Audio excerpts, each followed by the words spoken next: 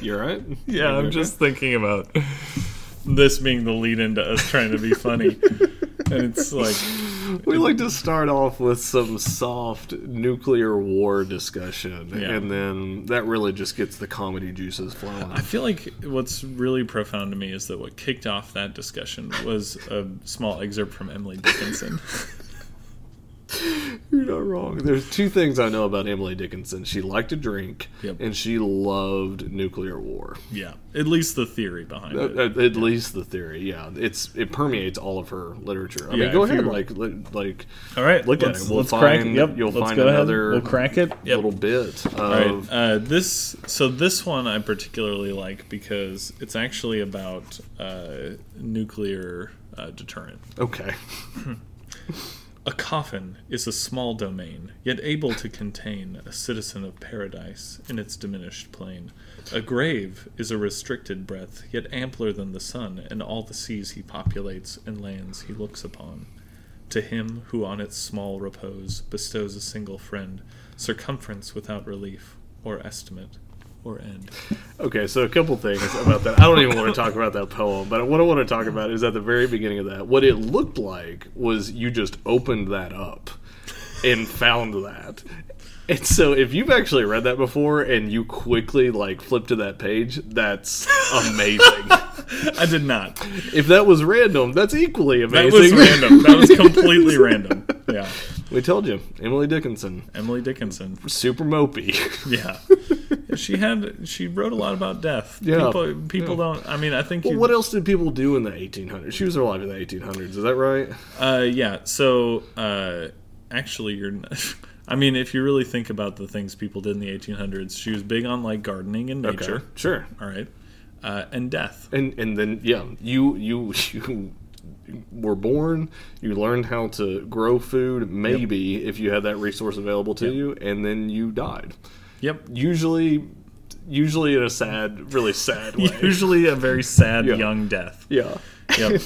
Yeah, and if you lived a long time, you just spent your time thinking about when you were going to die. Yeah, that's true. I think that's why people were so eager for things like World Wars, because they were just like, get me out of here. Oh my gosh. What am I, 40? Jeez. All my friends are dead already. I got to sit here. Cold. You got to sit here. I'm listening to a 12-year-old tell me about what it's like to mine ore. Like I haven't heard that before. I'm the one that passed him the shovel. Right after I dug a grave. Welcome to We Took the Liberty, a podcast where we discuss our mediocre lives, ruminate on the weird and funny parts of our day-to-day, and explore some of our favorite places and activities in Lexington, Kentucky. I'm Logan Trent, and with me now and forevermore, Ben Anderson. Ben, what's happening? I am... I'm just going to cut straight to the chase. And I think I've done this a little bit lately because I'm tired of the pleasantries. Oh, okay.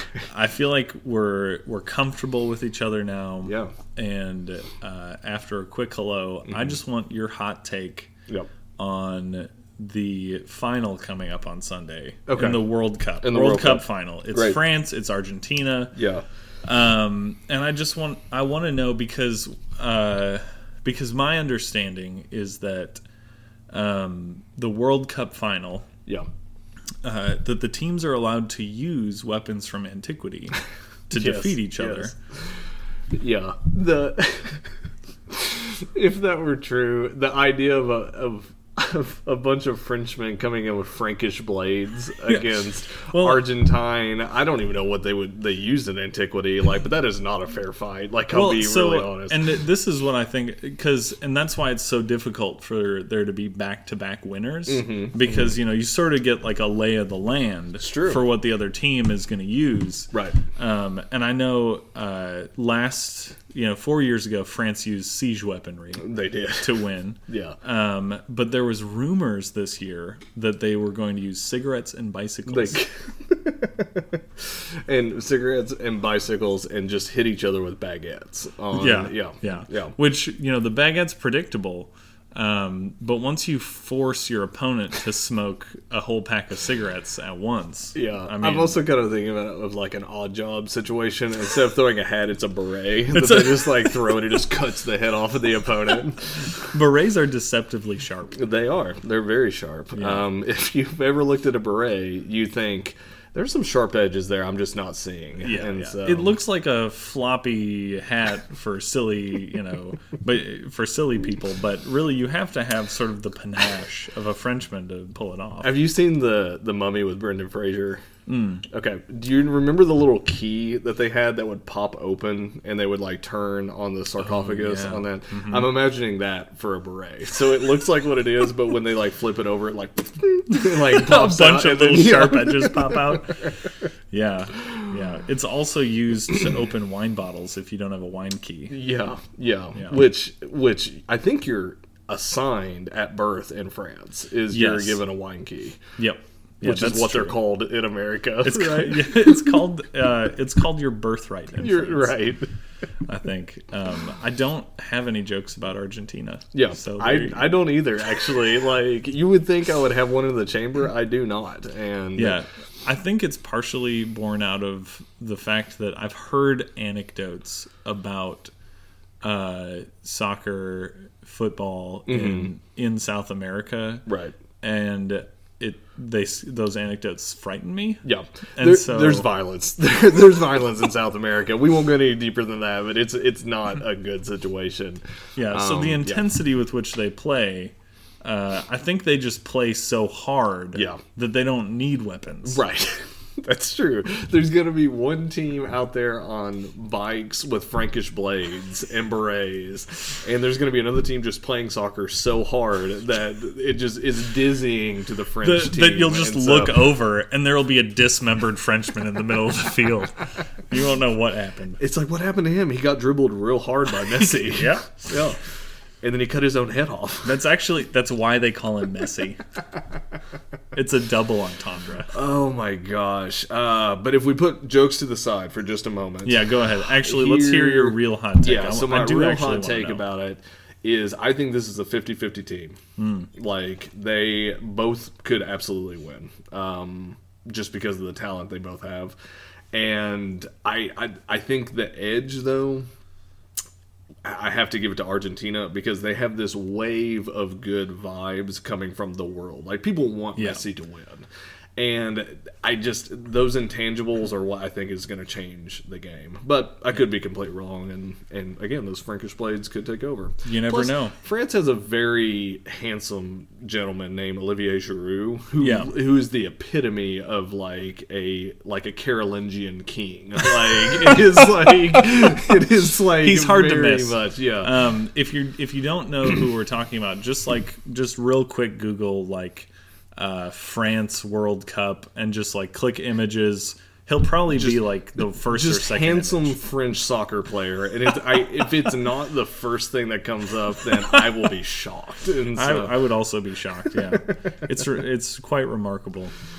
Oh my goodness. What's your favorite holiday drink? What my favorite holiday drink?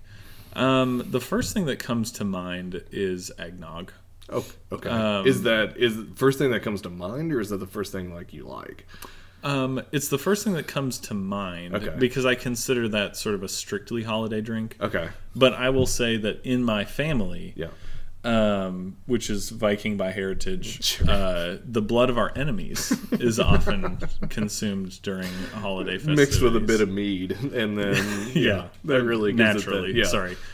I assumed that when I said that, everyone would know, like, oh, so the blood of your enemies mixed with mead. Right.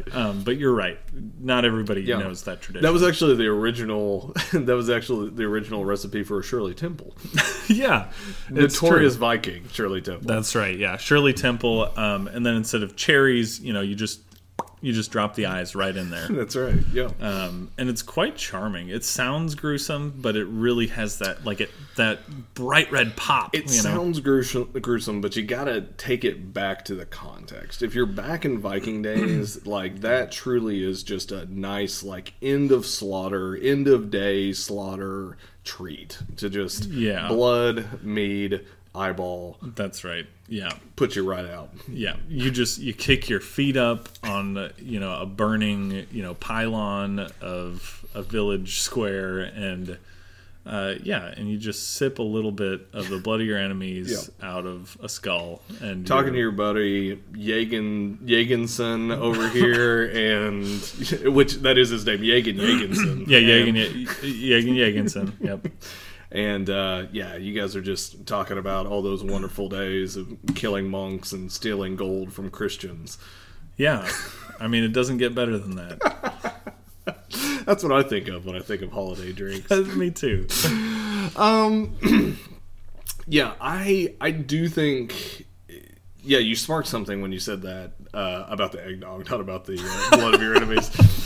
But I think that is the first thing that comes to mind. But I can't stand eggnog. And then I couldn't imagine even then putting liquor in eggnog. Yeah. Have you ever done that before, though? No, I have not. Oh, I've had just regular eggnog, and no, thank you. Well, then you haven't had real eggnog. Though. Oh, okay. Because I always thought eggnog is this like heavy whipping cream with spices in it, right? And an egg somewhere.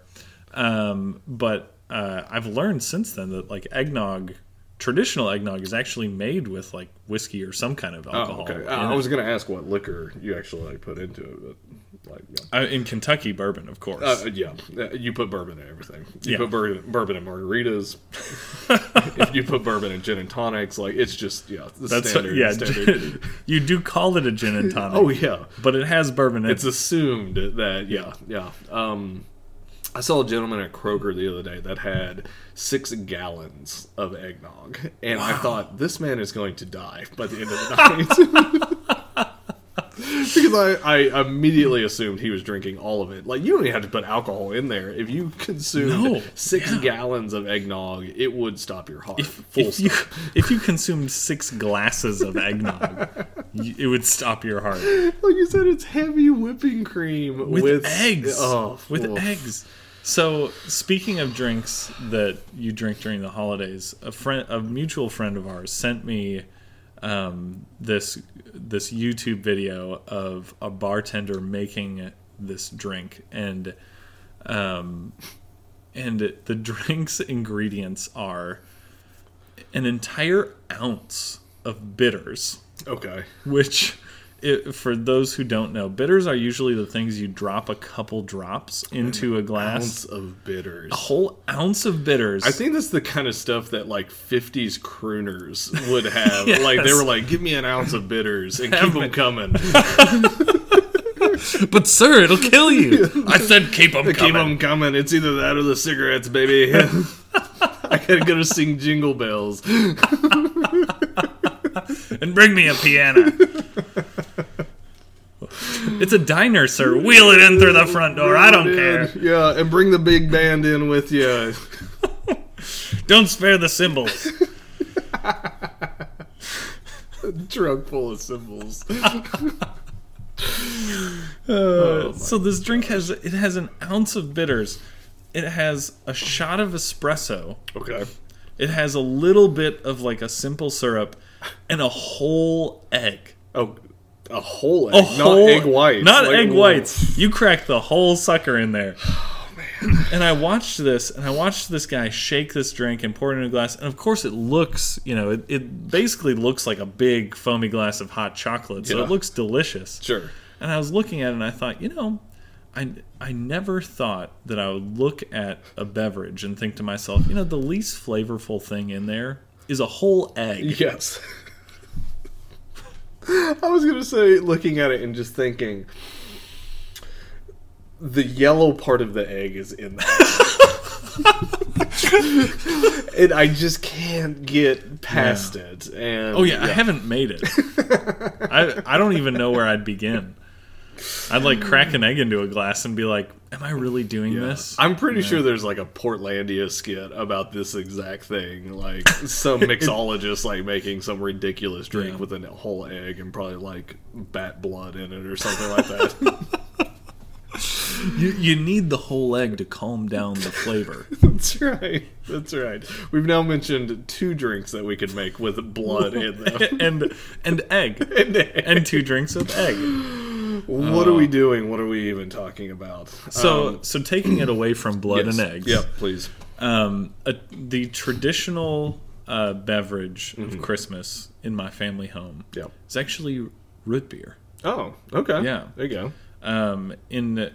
I don't know how this tradition began, but my great uncle, so my grandfather's brother, he would make root beer. Oh, okay. And he would like seal it in glass bottles and like with wax, seals on the top. Yeah. And we would have root beer at Christmas time. I really appreciate that because I think a lot of people here can remember like canning with their grandmother and that kind of thing, and you've got like a different but similar experience of like waxing the bottle of root beer. Yeah, and then of course you'd be watching him pour, and he'd like be pouring a little bit in there, and you're just hoping that like some of that wax doesn't like crumble off into your glass. He's like, no, it's good for you. It's good fiber. It really just clears you out. So yeah, because everything that we didn't like to eat as children was good for us. Yeah, right. Like eat the crust of that bread. It's good for you. That's true. That's a great point. Yeah, anything that we didn't want was actually the thing that was most nutritious. You gotta eat the skin of the apple. It's got all the nutrients. That's right. There's never been anything made that it's just like, oh, you've got to eat all of those chicken nuggets. It's like, oh, I've got to eat all of these. You better eat those chicken bones. It's the best part. What? Oh yeah. Eat those peanut shells. It's got all the nutrients. I really enjoy a good like Irish coffee this time of year. Okay. Like, I think which my Irish heritage. Yeah, there we you have go. a deep sadness, so we can't get away from that. You can't just drink coffee. Because that might make you feel good. That might, yeah. We got to put some booze in this. You got to drown that happiness. You got to lean on into that sadness. So yeah, if it's sunny for too long, it's going to rain eventually. Right. And we will burn immediately. So to lead us a little deeper into the Christmas spirit, yes, please. we all know that people are going to be hosting other people in their homes, or they're going to be hosted. Okay. Yeah.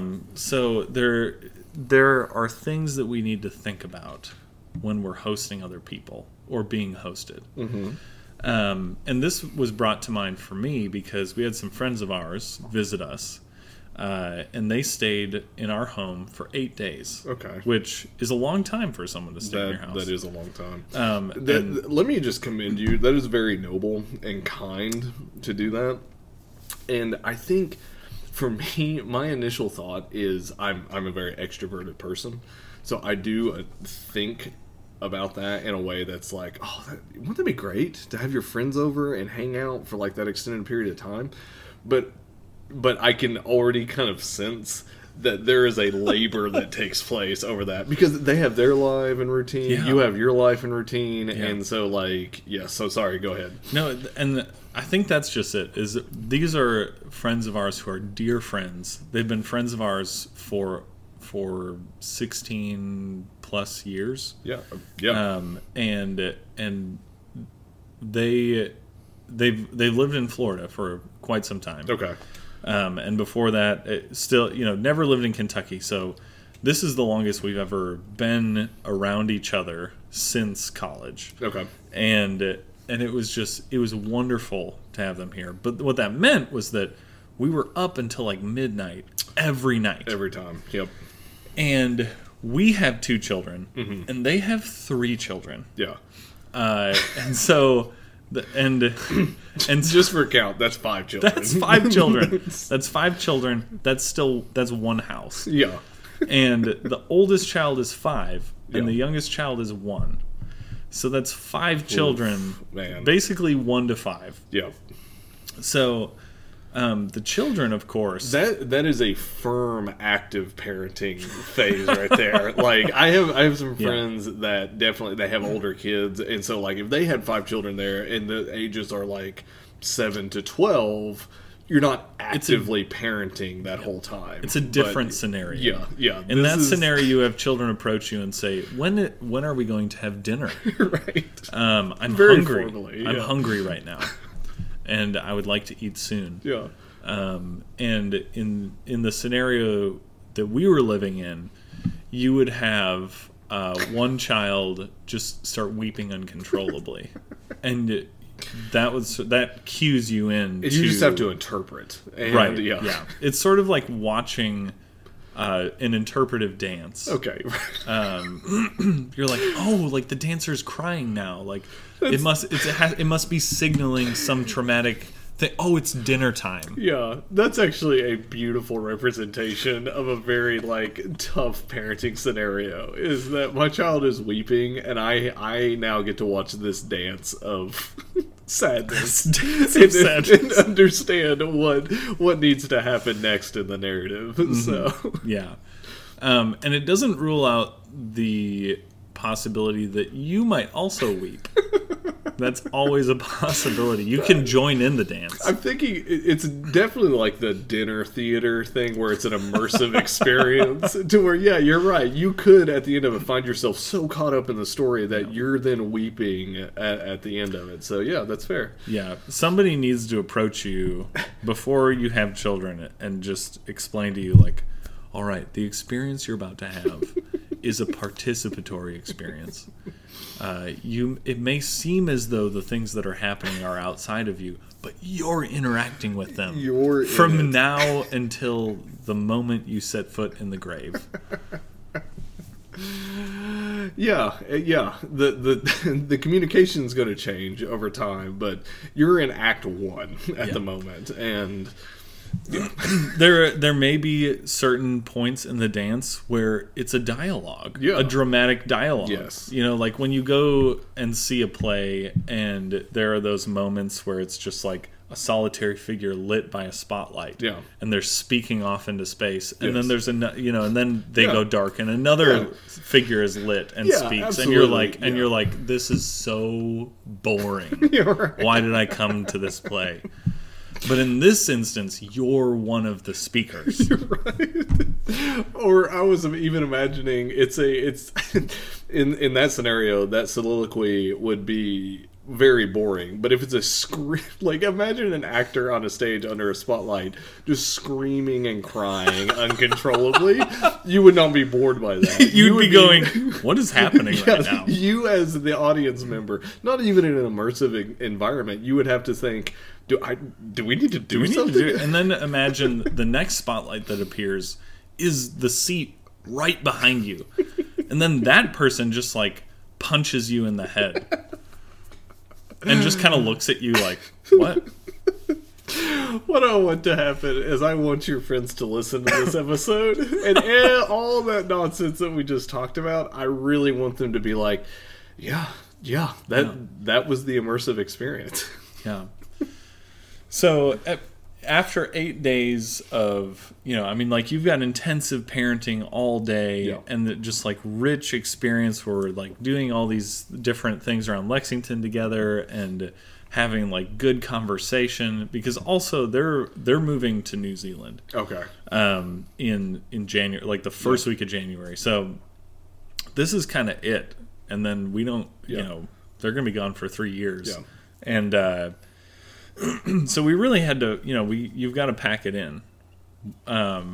Just you do. There's a lot to do, especially this time of year here in Lexington. So yeah. So after that 8 days, it was your body just, it's like a finals week for friendship, where you finish and then your body's like, all right, I'm gonna die now.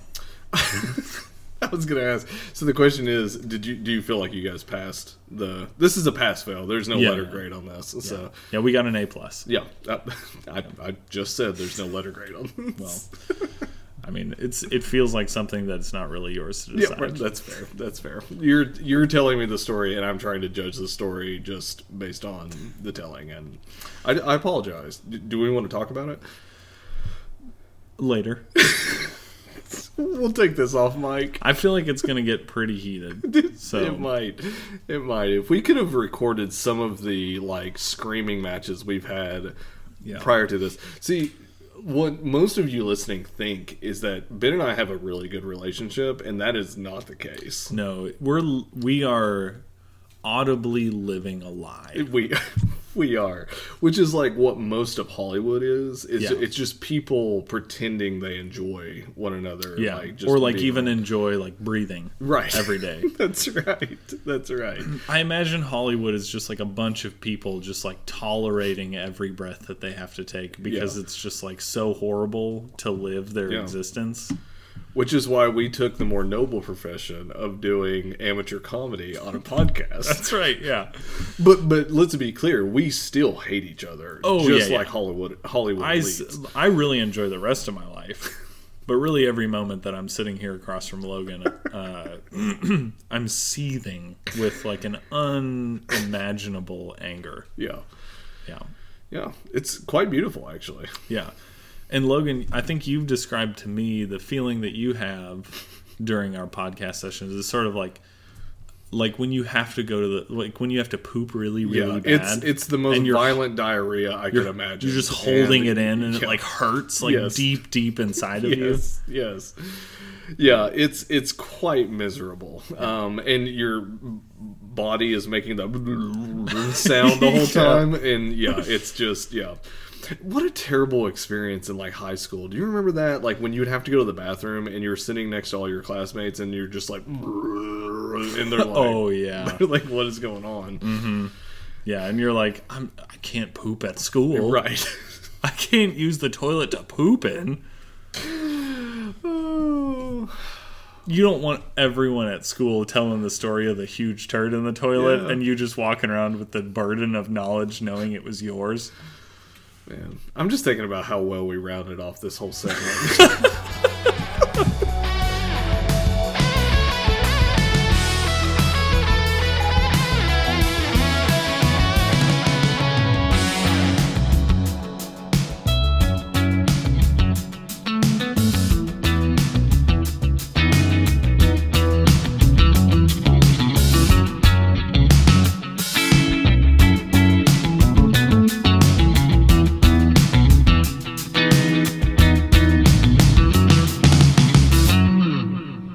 Special thanks to Sunmates for our theme music. Also, a very special thanks to Nick Woods for our logo art. If you'd like to reach out to us, we are now on Facebook and Instagram. Just look for We Took the Liberty on either platform. Thanks for listening.